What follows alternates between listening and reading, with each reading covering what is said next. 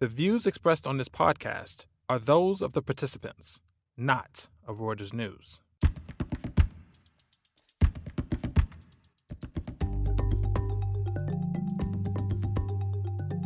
Hello and welcome to The Exchange. I'm your host, Katrina Hamlin, Breaking Views columnist and production editor based in Hong Kong, and I'm here today with the Chief Executive of the Hong Kong Rugby Union, Robbie McRobbie. Robbie is one of the masterminds behind the city's famous Rugby Sevens tournament. The competition started in 1976, and this year it's a 3-day extravaganza featuring dozens of teams from around the world. Robbie, you must be very busy because the 2019 Sevens are coming up very soon. So thank you for joining us. Pleasure to be here, Katrina. How are the preparations going? How many people are you expecting this year? Well, we're delighted to say the sold-out signs have gone up again. We've sold out now for well over a decade, 10 years. So we'll have 120,000 people passing through the gates of the Hong Kong Stadium over the 3 days of the tournament, the 5th to the 7th. We also have an additional day, the Thursday. We have the Women's Sevens Day 1 at So Kung Po Sports Ground. And indeed, the whole week is really, it's a Rugby Sevens week with the Kowloon Tens and the Football Club Tens. So the streets of Hong Kong will be thronging once again that first week in April. And what does that mean in terms of ticket sales and revenue for the union? Well, the Sevens is incredibly important to us as an organisation. It does provide 95% of our total revenue for the year. So all of the money that we invest back into the community all basically comes out of that weekend. Glad to say that, again, the ticket sales have been strong. About half of our tickets end up overseas, in the overseas market. We do work with overseas travel agents and with our, one of our co-title sponsors, Cathay Pacific. Obviously, the overseas market is important to them. But actually, the majority of our tickets go out through our clubs, our local clubs. We have a strong rugby community of over 10,000, both youth and adults. So they take up the vast majority of the tickets, and along with the public ticket ballot. And many of those tickets find their way overseas as well. Obviously, friends and family coming into Hong Kong for the event. So ticket sales have been strong. The corporate market as well. We do a lot of work around corporate boxes and suites in the stadium. And again, the market has been pretty good this year.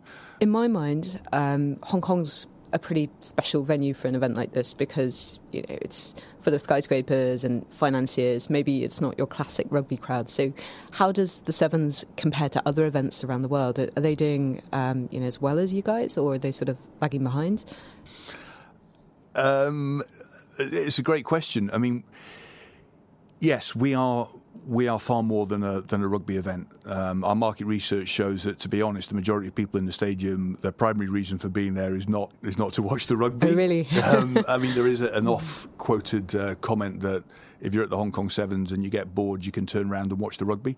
So, we're really lucky. We've become, I suppose, Hong Kong's unofficial Mardi Gras. It's that one weekend of the year where all the sections of the community come together, they let their hair down, and they have a great party. We're very proud of that, and we're proud of the community engagement that the tournament has got. I think it's also, you touched on it, is a critical point. I mean, I think the interest in the tournament from the overseas market, a lot of that is down to the fact that Hong Kong is a great place to visit. We're part of the World Sevens Series, so there are 9 other tournaments, Sevens tournaments, very similar to ours in terms of the rugby around the world, and yet we remain the most popular. And I think the key element of that is just the fact that Hong Kong, for overseas visitors, is still. It's a great night out. It's a safe night out. The wining, the dining. We're Asia's world city, so that for us is a really critical element of the success of the tournament.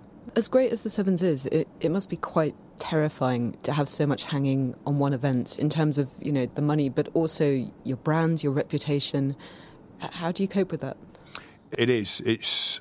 I think that for those of us at the union, there is first of all a sense of responsibility that the tournament has grown up over 44 years, and there have been so many people who have been involved in building the success of it, and you do feel the onus is on you, whilst if you like, whilst on your watch, that you try and maintain the reputation. The thing you dread is at the end of the weekend, the spectators walking away and saying it wasn't as good as last year. There is a real sense for all of us involved with the tournament that every year we want to make it something really special, and we want people to walk away saying what a great weekend, that was the best sevens that we've been to.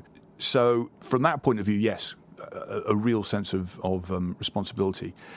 In terms of the commercials, it's not a great business model. We are a one-trick pony, and that is obviously not ideal.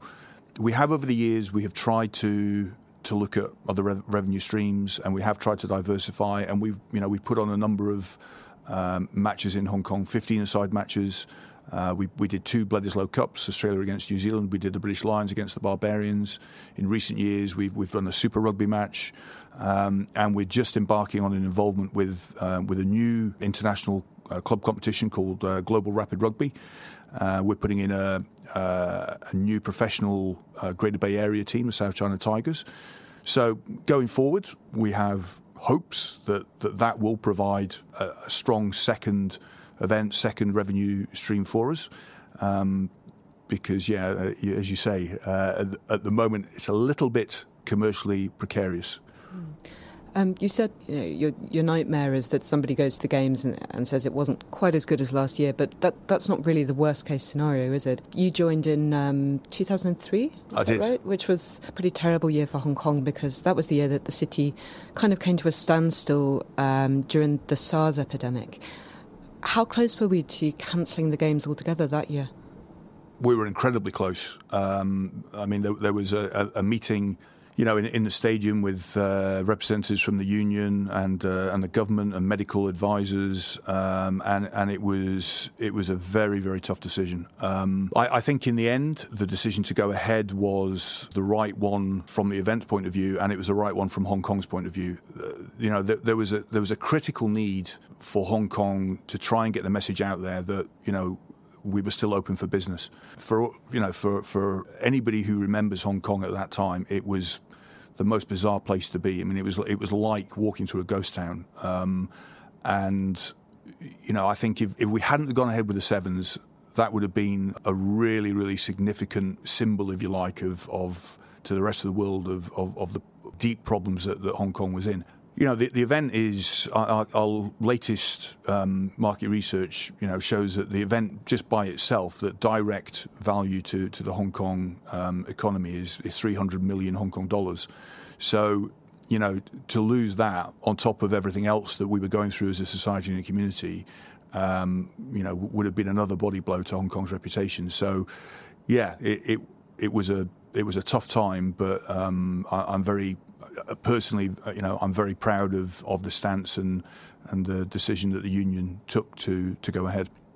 That was obviously an extraordinary year, but even in ordinary years, I feel like the Sevens is sort of a barometer for the health and wealth of the city and the business community in particular. Would you agree?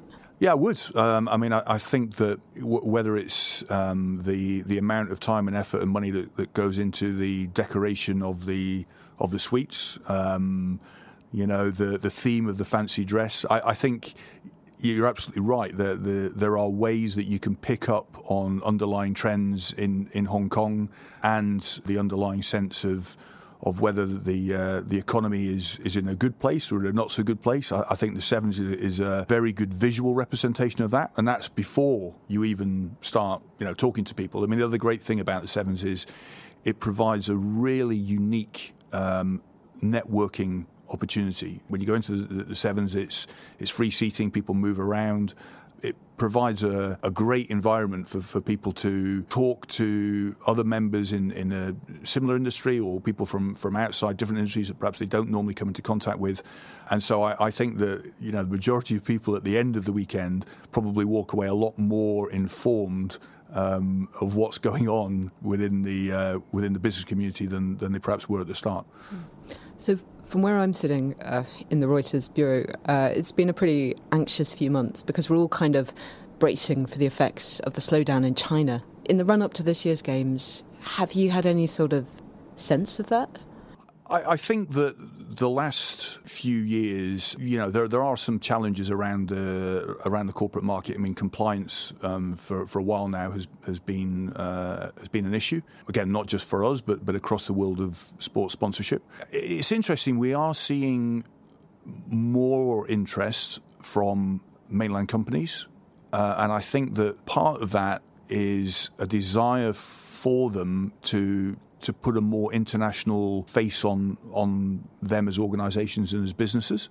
And I think that by involvement in by its nature, a very, very international event, which is, shown around the world, I think that's proving quite attractive to Chinese companies, and we're obviously very keen to encourage that. Things have picked up this year, but it'll be interesting to see going forward whether we've kind of reached a bit of a plateau.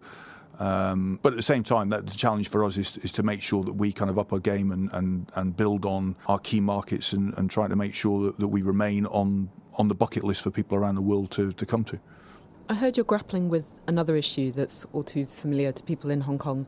Land and space are in very short supply here. So what does that mean for you and the tournament going forward? Yeah, I think throughout the sports community, there is a huge challenge with access to facilities and venues. I mean, and one of the things that we have done consistently over the last 10, 15 years is the revenue that we derive from the tournament. A lot of that gets kicked back into sports facility improvement and development. So we've given a lot of money across a wide range of schools and universities to help them with their sports facilities. We've also ourselves on government land at Kings Park and at Tin Sir Wai, we've built sports pitches. So we've tried very much to help ourselves, but access to land is tough. And I think we are realistic. We know people need houses, they need hospitals, they need fire stations, but at the same time, I think sport has an important place in the community. You mentioned a few new sites that you're developing, and I saw in your annual report they also mention a site in Kai Tak. The venue that you have at the moment for the Games is on a really prime piece of real estate in Happy Valley. Is there a chance that in the future we're going to see that move out somewhere else like Kai Tak? That is exactly what we're going to see, yeah. So the government, the current stadium, the Hong Kong Stadium, is a government stadium. It's run by Leisure and Cultural Services Department, and it's been in its kind of current form since around 1992. The government has made a decision to invest a very, very significant sum of money in building a new sports hub across in Kai Tak. So that will consist of a 50,000-seat stadium with a retractable roof, an ancillary community sports ground with a capacity of somewhere between 5,000 to 8,000, and an indoor sports arena. And on top of that, there will be shopping mall, and within the broader Kai Tak development, obviously, there's hotels, office space. So it's going to be a very, very significant investment in sport. The spade will go in the ground within the next kind of month or so. The consortium, it's a design, build, operate model, and the consortium has been awarded. And the stadium is due for completion in around the middle of 2023. So all things being equal, the 2024 Rugby Sevens will be in Kai Tak. Now, as you say, the current stadium site is on a very, very nice piece of real estate. And I think that initially we probably all anticipated that the government would simply sell it off for development and houses would go up. Interestingly, at the moment, the government are doing a consultation around this, and it looks like there is a pretty good chance that it will remain a sports facility. They will reduce the capacity. They'll put in a running track. It will stay as a sports facility, which, again, I think is fantastic news for the wider sports community, and maybe does show that there is some recognition. To go back to my earlier point, there is perhaps a little bit more of a recognition of the value of sport. But as a Hong Kong president, I know what it's like to have to move around in search of new real estate. So I hope that works out for you. Yeah, as I say, I mean, we're all members of the community, and we all have similar challenges. So, we'd be naive if we thought that housing is not always going to be top of the list of priorities. And look, I mean, it's tough for young people in Hong Kong to get on the housing ladder, and we have to be realistic. Housing, number one. As I say, I think sport just needs to get itself on the list. One personal question then before we finish up. You were a rugby player yourself, right? So I know you love rugby. What's it like mixing business with pleasure? Has it been hard to make your sport your career? Another great question. When I joined the rugby union, I was a policeman before, and so rugby was, like it is for most people, was my hobby. It was my release. On a Saturday, I looked forward to going down, getting together with my friends, having a good hard game of rugby, and then a couple of beers afterwards. And so that's what I did in my leisure time. When I joined the rugby union, one of my new colleagues took me to one side at a very, very early stage, and he said to me, what do you do to relax? What do you do for a hobby? And I said, I play rugby. He said, you're going to have to find a new hobby. And he was right to a large extent. Did you find one? I play a bit more golf, I suppose, than I did before. I haven't been that successful in following his advice, but his advice was correct. It's great to work in something that you enjoy and you love, and I feel incredibly privileged to be able to do that. But at the same time, your relationship to the sport does change. And, when I go and watch a game of rugby now, a local game of rugby, which I still do kind of most weekends, people inevitably want to come up to you and talk about rugby, which is great. They inevitably want to give you their opinions on how you could be doing a better job, which again is okay, but you know what I mean? It's no longer a release. It's no longer something different. It's kind of your work spills over into what before was your leisure time and your hobby. Yeah, it is quite different. But as I say, I still, to have the opportunity to work in a sports industry and to work in something that you're passionate about and you believe in, I think is a great privilege, and I'm very grateful for that opportunity. So, are you looking forward to the Sevens, or are you looking forward to the end of the Sevens? I am looking forward to the Monday after the Sevens. I'm sure you will have a well-earned rest when that comes. Well, thank you so much for taking the time to come and see us today. It's been a pleasure. Thank you.